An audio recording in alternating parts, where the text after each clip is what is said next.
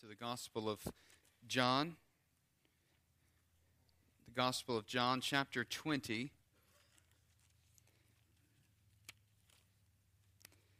And we won't read the entire narrative passage this morning. We'll begin with verse 1 and read through verse 18, covering the first scene, and then we'll walk through the rest of the text just to give you an idea of where we're going. But before we read, let us pray.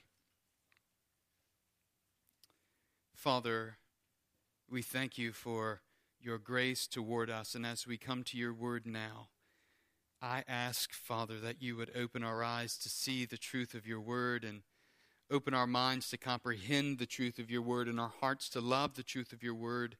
Father, set our desires and our affections upon you and increase them, we pray, by your Holy Spirit's presence and through your word. Father, refresh us this morning. Give us strength and give us perseverance in the midst of life. And Lord, help us to keep our eyes singularly focused upon you and the hope of eternal life that you have given us through Christ. And so, Lord, speak today, we pray. And I pray, Father, that the words of my mouth and the meditations of my heart would be pleasing in your sight, O Lord, my rock and my redeemer. For it's in Christ's name we pray. Amen. The title of the message this morning is The Surprise of Hope. And it's a message that we're accustomed to hearing on Easter Sunday, but as we've been walking through the Gospel of John, we've arrived at this really climactic point for John as he's telling us and describing what happened on that morning when they came to the empty tomb, the disciples, the women, when they all arrived there at the empty tomb. And so if you found your place in chapter 20, verse 1, let it be known by saying amen. And follow along as I read. Now on the first day of the week, Mary Magdalene came early to the tomb while it was still dark and saw the stone already taken away from the tomb. So she ran and came to Simon Peter and to the other disciple whom Jesus loved and said to them, "They've taken away the Lord out of the tomb, and we do not know where they've laid him." And so Peter and the other disciple went forth, and they were going to the tomb. The two were running together, and the other disciple ran ahead faster than Peter and came to the tomb first. And stooping and looking in, he saw the linen wrappings there, but he did not go in. And Simon Peter came also, following him, and entered the tomb, and he saw the linen wrappings lying there, and the face cloth which had been on his head, not lying with the linen wrappings, but rolled up in a place by itself. So the other disciple who had first come to the tomb then also entered, and he saw and believed. For as yet they did not understand the scripture that he must rise again from the dead. So the disciples went away again to their own homes. But Mary was standing outside the tomb weeping, and so as she wept, she stooped and looked into the tomb. And she saw two angels in white sitting, one at the head and one at the feet, where the body of Jesus had been lying. And they said to her, "Woman, why are you weeping?" And she said to them, "Because they've taken away my Lord, and I do not know where they've laid him." When she had said this, she turned around and saw Jesus standing there, and did not know that it was Jesus. And Jesus said to her, "Woman, why are you weeping? Whom are you seeking?" Supposing him to be a gardener, she said to him, "Sir, if you've carried him away, tell me where you've laid him, and I will take him away." Jesus said to her, "Mary." She turned and said to him in Hebrew or Aramaic, "Rabboni," that means teacher. Jesus said to her, "Stop clinging to me, for I have not yet ascended to the Father, but go to my brethren and say to them, I ascend to my Father and your Father, and my God and your God." Mary Magdalene came, announcing to the disciples, "I've seen the Lord," and that he said these things to her. Good Friday and Easter Sunday have earned names on the calendar. Yet in a real sense, we live on Saturday, the day with no name, so to speak. What the disciples experienced on a small scale in those 36 hours of grief over one man who had died on the cross, we now live on a cosmic scale. Human history grinds on between the time of promise and the time of fulfillment. Can we trust that God can make something holy and beautiful out of a world that includes stories like Bosnia and Rwanda and modern stories such as what's happening right now in Iraq and all across the Middle East? Can we trust that God can make something beautiful and good out of a world that includes inner city ghettos and jammed prison in the richest nation on earth? I think what we see as we approach this text, or what I want us to see, is that it's Saturday on planet Earth, and we long, like the Apostle Paul who says, Maranatha, come Lord Jesus, we long for that day when we say, come Lord Jesus, where there is the fulfillment of the end of time, and we are all brought up into God's presence. But now we live in between the resurrection and the return, the promise and the fulfillment. So this morning, as we look at the hope of resurrection, I want us to see that Christ's resurrection is not a myth. It's an actual event that grants hope for eternal life to all who believe in Him. And this morning, I want us to respond to Christ's resurrection through faith, through worship, and through living on mission for Him. That's the hope this morning, as we hear God's word and look again at this familiar story, the resurrection of Christ. But perhaps this morning, for the first time, the resurrection can transform your life. Or maybe this morning you need to be refreshed by the Lord, and it's a reminder that death is not the end. It's a reminder that Christ overcame death, as Dr. David read earlier from 1 Corinthians chapter 15, verses 50 through 58, and really the whole of chapter 15 celebrates the resurrection of Christ. And so we live in this time between Christ's resurrection and His return. A time which Jesus' words to Thomas are words for us, as He says in verse 29 of this text. Jesus said to him, because you have seen me, you have believed. Blessed are those who did not see and yet believe. And so this morning in the first scene, we see the empty tomb.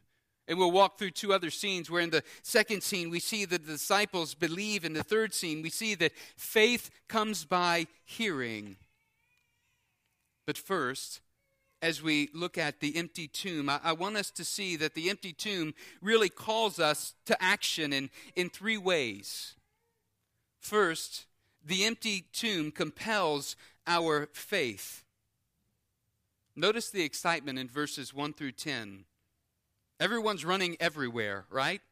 Mary comes to the tomb. She sees the stone has already been rolled away. Then she returns and heads back to tell Simon Peter and the disciple whom Jesus loved, which is John. She heads back to tell them. All of a sudden, they get up and they begin running. They start running together, but verse 5 tells us that John outruns Peter, and he arrives at the tomb first, and he stoops and he looks in to see the linen wrappings are there.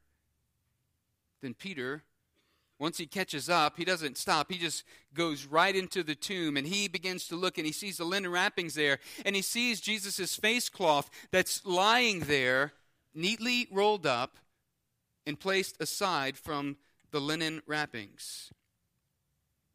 John follows him in. Verse 8 tells us that the disciple who had first come to the tomb then also entered and saw and believed. In other words, John saw and he believed. John begins piecing all of the evidence and the events together. Perhaps in John's mind, he jumps back to chapter 2, verses 19 and 22, where Jesus had said he'd answered, destroy this temple, and in 3 days I will raise it up. Verse 22 says in John chapter 2, so that when he was raised from the dead, his disciples remembered that he had said this, and they believed the scripture and the word which Jesus had spoken. And so John pieces all this together, and he realizes this isn't the work of a grave robber. A grave robber didn't come in and do this. No, this is the work of God's plan. This is a climax of God's eternal plan for redemption. Jesus is alive. It says it there in verse 8. He saw and believed. Jesus is alive. He's no longer dead. And so for John, he continues to highlight throughout the resurrection account in chapter 20, the eyewitness accounts that are seen. Mary sees Jesus in verses 11 through 18. And she sees that it's him, and she rejoices. And the disciples in verses 19 through 23 see Jesus, and they rejoice, and he shows them his hand and his side. And then Thomas in verses 24 through 29, he sees Jesus, and he believes. And so John's careful to give us eyewitness accounts of the resurrection, that Jesus in his physical body, he was raised from the grave. And so the empty tomb compels our faith. It compelled the disciples' faith and it compels our faith. But it doesn't just compel our faith. The empty tomb calls us to listen. And I want us to see this in verses 11 through 18. 11 through 16, he calls us to listen. Can you picture the scene? Mary Magdalene is standing there at the tomb weeping. She's distraught over someone has taken Jesus' body. Who took him? She stoops down to look into the tomb, which certainly was a look of disbelief, just wondering if she truly saw what she thinks she saw.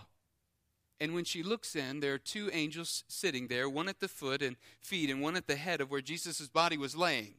And they ask her, "Woman, why are you weeping?"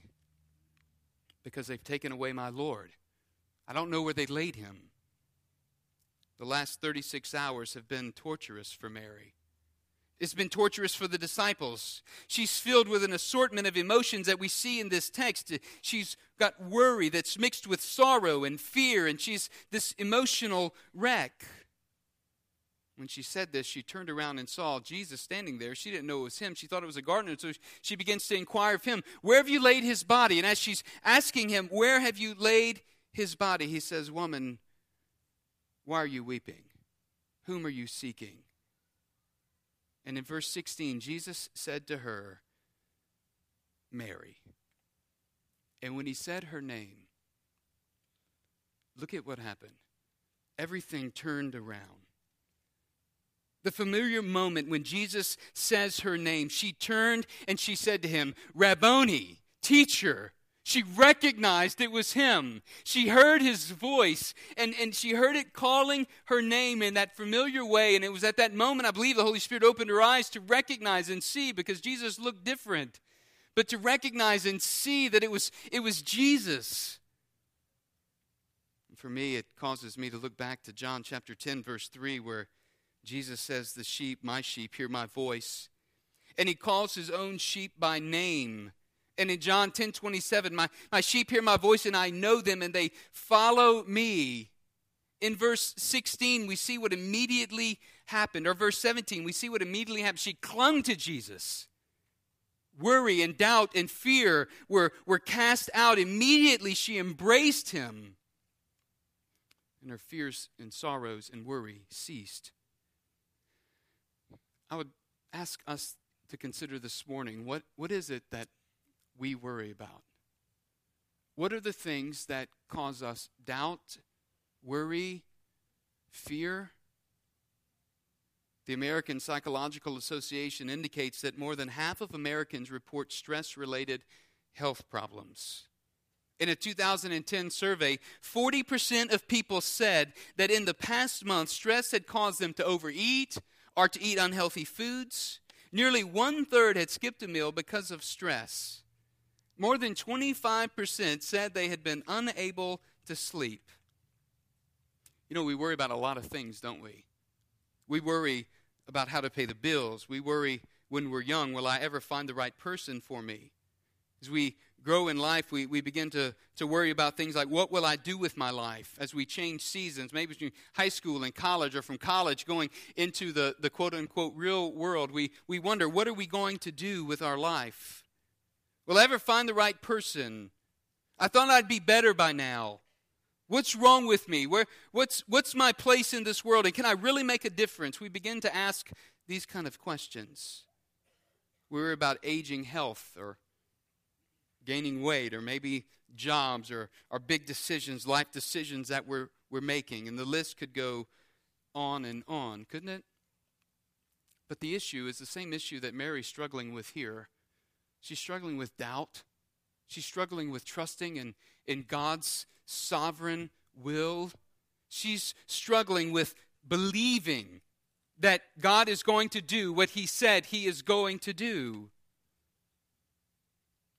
And it comes to me as we look in this text this morning that the answer to our high anxiety and worrisome living can really be found in listening to God and listening to Him through His Word. Could it be that our worry and doubt reflect our focus on the pressures of this world rather than our privileged position as God's children in His kingdom? You see, the empty tomb calls us to listen to the shepherd. As He calls our name and as He leads us and He takes care of us and He shepherds us in our lives, He calls us to listen. In order to listen to the shepherd, we must spend time in His Word. You see, if He's overcome death, won't He work through our lives as His children to overcome the tribulations of the world? That's what He said in John chapter 16, verse 33. In the world you have tribulation, but take courage. I have overcome what? The world. Jesus turns our worry and our sorrow into trust and peace as He does for Mary. She clings to Him in this moment. The empty tomb not only compels our faith and calls us to listen, it also commands our obedience. It commands our obedience.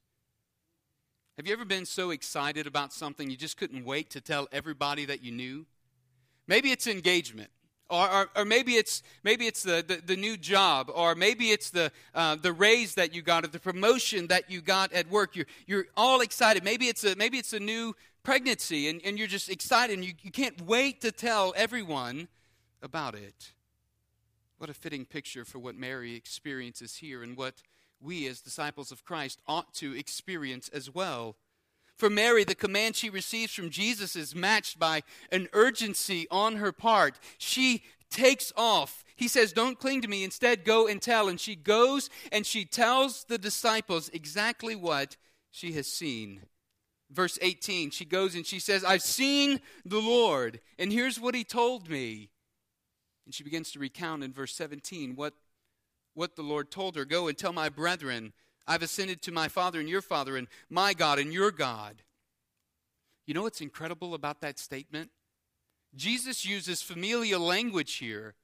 He wants us to see that as His followers, His disciples, those who believe in Him, we are part of the family of God. He wants us to see that we too have the same access into the Father's presence as He has, and it's because of the work that He has done on the cross. And since He bore our sin and satisfied God's wrath against us, we now have complete access into God's holy presence. That presence that Drew was speaking about earlier, coming into His holy presence. We can only do this by the grace of Christ, because He has risen from the grave. This is the hope of the resurrection. And so I'd ask us this morning, how has Christ's resurrection transformed our lives?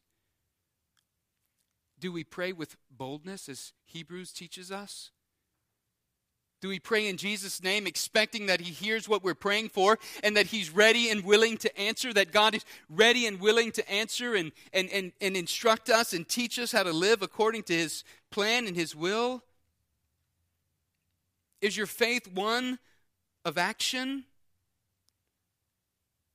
Are we daily engaging in the good works that God has prepared for us beforehand from Ephesians chapter 2, verse 10 that Drew quoted a moment ago? Can my life, our lives, be characterized as lives of trust and lives of peace? Because we're depending upon God daily. because we trust that even though we don't know exactly what's going on, that God in His sovereignty has a plan, and it's perfect, and He is working it out for our good and for His glory. Is that where we're resting? The second scene I want us to notice is scene 2, that the disciples believe in verses 19 through 23. First, we see in verses 19 and 20 that Christ's resurrection brings joy. His resurrection brings joy. In verses 19 and 20, we get the details of the scene when it was evening on the first day of the week. The doors were shut. The disciples are gathered in a room together. And it says they're gathered there for fear of the Jews. They're tucked away and they're hiding. And it says Jesus came and stood in their midst and said to them, "Peace be with you." And then he showed them his hands and his side. And the disciples rejoiced when they saw. His physical presence was among them, and he showed them his hands and his side. And as the text reads in verse 20, they rejoiced. Not only does John give us physical proof of Jesus' resurrected body, but I think he's telling us that Jesus' resurrection is the cause for dispelling our fear and giving us joy. 2 times this has happened, right? For Mary, and then also now for the disciples. When Jesus comes into their presence and they recognize him, all fear is gone. And this is the case for Jesus' disciples. When we're trusting in him, all fear is gone. And so we see that not only does Christ's resurrection bring joy, but belief in Jesus leads us to action in verses 21 through 23. You see, first the disciples are sent on mission by Jesus. Jesus' mission shaped the disciples' mission. He says in verse 21, "So as the Father has sent me, I also send you." Jesus' mission was simple. It was this. He came to carry out God's eternal plan of redemption through his death, in order to grant forgiveness of sins and to give eternal life to all who believe in him. He has accomplished his mission through perfect obedience to the Father.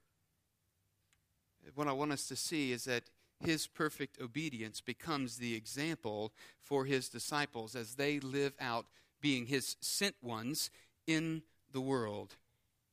See, Christ's disciples, they don't begin a new mission.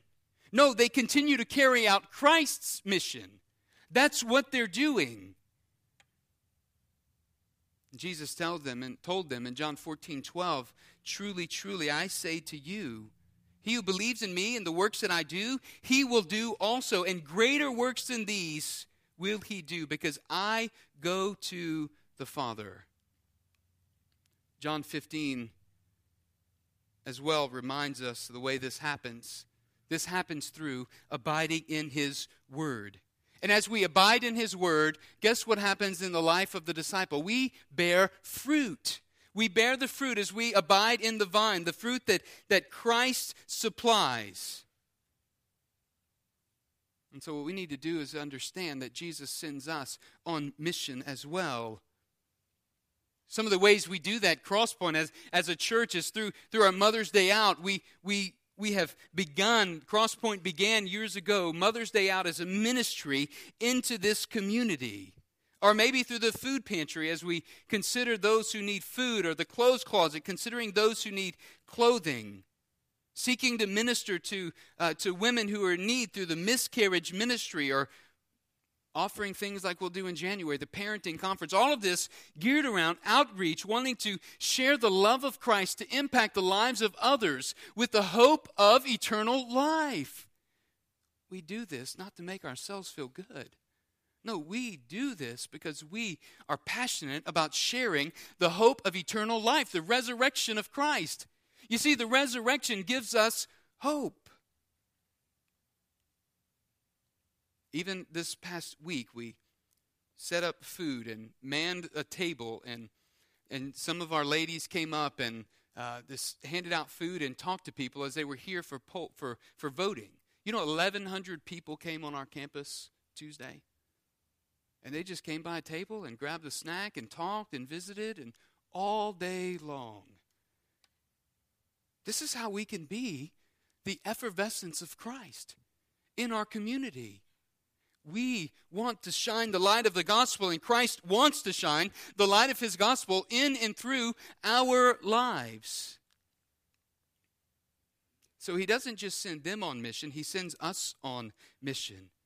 And he doesn't just send them on mission by themselves. Listen, he empowers them for mission by the Holy Spirit. Look in verses 22 and 23. And when he had said this, he breathed on them and said to them, receive the Holy Spirit. You see, it's by the empowerment of the Holy Spirit that Christ's disciples will carry out his mission, that you and I can engage in the mission that God has called us to. In verse 23, the mission is seen. If you forgive the sins of any, their sins have been forgiven them. If you retain the sins of any, they have been retained. Jesus has already spoken that his disciples will carry out his mission, and he's already spoken that his word will be the one that judges, or the thing that judges those who reject his message on the last day. We reference John 12:48, and you can go back and look at it later, but it says, he who rejects me and does not receive my sayings has one who judges him. The word I spoke is what will judge him at the last day. The point being this: the disciples were commissioned. The disciples were commissioned with the proclamation of his gospel. The disciples were to declare the terms by which people are forgiven by God or condemned by God. It's through the proclamation of the gospel that people are either forgiven or condemned. The disciples' chief mission, then, is to proclaim forgiveness to the world through Christ's death and to proclaim eternal life to the world through Christ's resurrection. Church, this is our mission as well. Paul captures the idea in 2 Corinthians 2:14 when he says, but thanks be to God who always leads us in triumph in Christ and manifests through us a sweet aroma of the knowledge of his presence in every place. For we are a fragrance of Christ to God among those who are perishing and among those who are being saved. To the one, the aroma from death to death, and to the other, the aroma from life to life. Who is adequate for these things? Only by the grace of God. Only by the Holy Spirit's empowerment can we take this message to the world. You see, this is the Holy Spirit responsibility, Holy Spirit-filled responsibility of the church. Church, our role is to carry out the mission of Christ in the world. The disciples continue his mission. Church, we continue his mission. And the mission is this: to proclaim Christ's death for the forgiveness of sin, and to proclaim Christ's bodily resurrection for the entrance and the hope of eternal life. And as verse 31 says, so that you may believe that Jesus is the Christ, the Son of God, and that by believing you may have life in his name. You see, this is the point of our proclamation, that others might believe. We're empowered to live missional lives for the glory of God. And as we do, we understand that the Word of God sanctifies us. The Holy Spirit empowers us and teaches us truth. And he uses us, the church, to convict the world concerning what? Sin, righteousness, and judgment, as he's already said in chapter 16, verse 8. So I would ask this morning, do you know the joy of new birth because of the resurrection of Christ? And if so, when was the last time that you shared about the hope of eternal life with another person, with someone else? Vocally, engaging in conversation. When was the last time we did that? So I'm not pointing fingers here.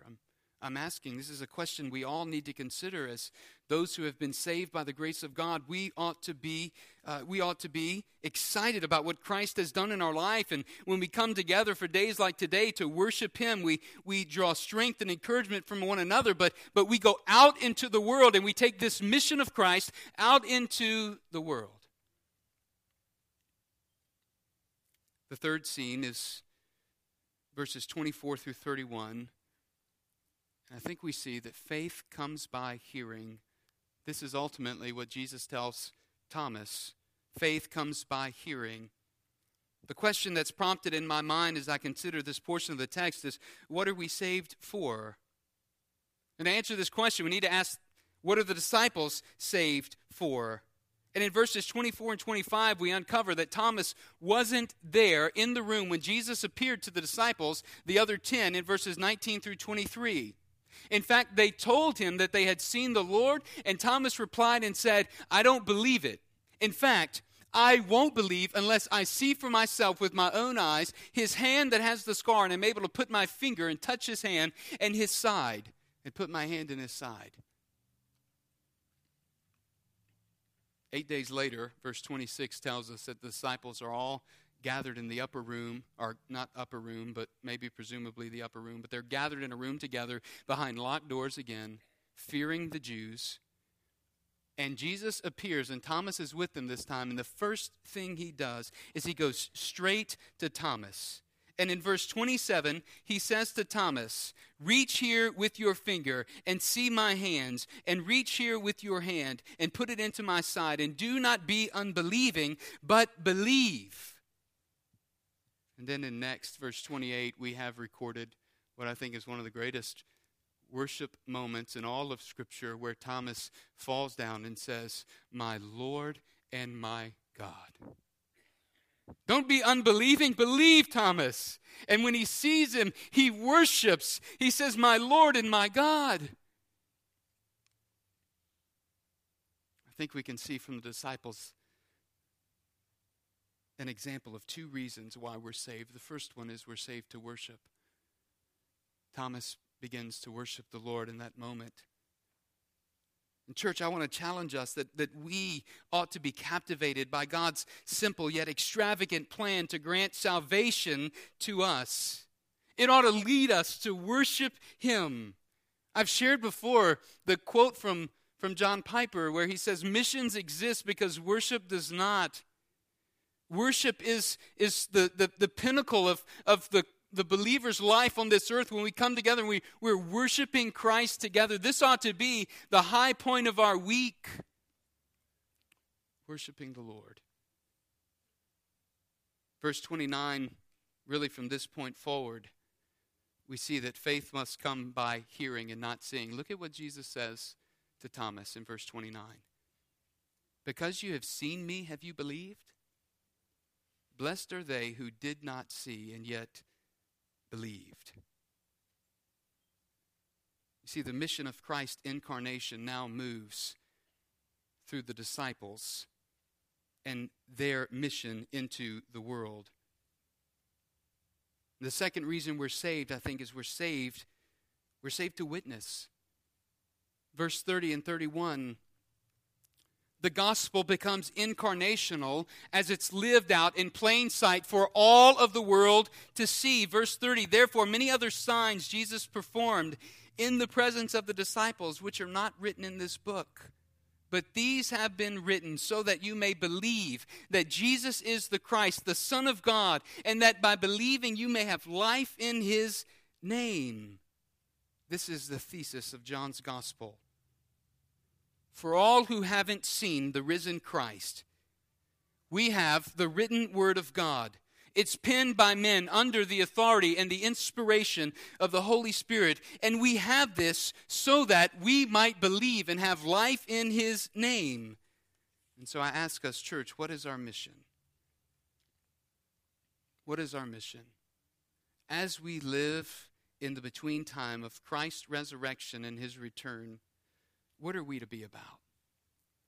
Worship and witness. We're to be about worship and witness. This means we must evangelize our communities as we live out the hope of the gospel day in and day out. It means we're to be the aroma of Christ to a world full of people who are without hope outside of knowing Christ. We must be hopeful, redemptive, Christ-exalting, Bible-believing people who profess faith in Christ as the one true God. That is the mission of the church. And so until Christ returns, let us be busy about going to the straying sheep of the world and bringing them into Christ's fold. Let us be busy about celebrating the hope of resurrection, that because Christ was risen from the dead, we too will be risen from the dead. And because he was risen from the dead, we have life. And because he was risen from the dead, he overcame and he conquered death. So I want to encourage us this morning and challenge us that we would see our lives as Christians as sent into the world, proclaiming the gospel of redemption, the hope of redemption in Christ's resurrection. And if we don't know Christ, if you don't know Christ this morning, I would challenge you to embrace the resurrection story, the narrative that John tells, the eyewitness accounts that he has given us. Embrace it in such a way as we see Mary and the disciples and Thomas embracing it, where he falls down and he says, "My Lord and my God." He attributes deity to Christ.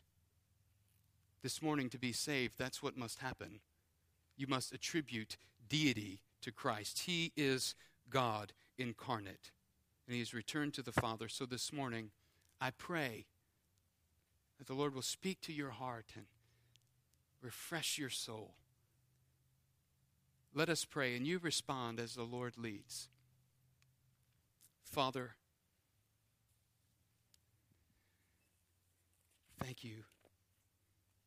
Thank you for our salvation in Christ. Thank you, Father, for the hope of resurrection that we see in this text. And God, like Thomas, we want to be so passionate to say, "My Lord and my God." We want to worship you. We want our lives to be consumed with the mission that you have called us to, and that is just making you known, living out our faith day to day. God, strengthen us to do that. Refuel us, refill us, God. Refresh us with this wonderful message of eternal life and the hope that we have through overcoming death. Let us not be worried about the tribulations of this life, but help us, God, to have a rock-solid trust in you. And Lord, teach us how to do this day in and day out. For it's in Christ's name we pray. Amen. Would you stand this morning?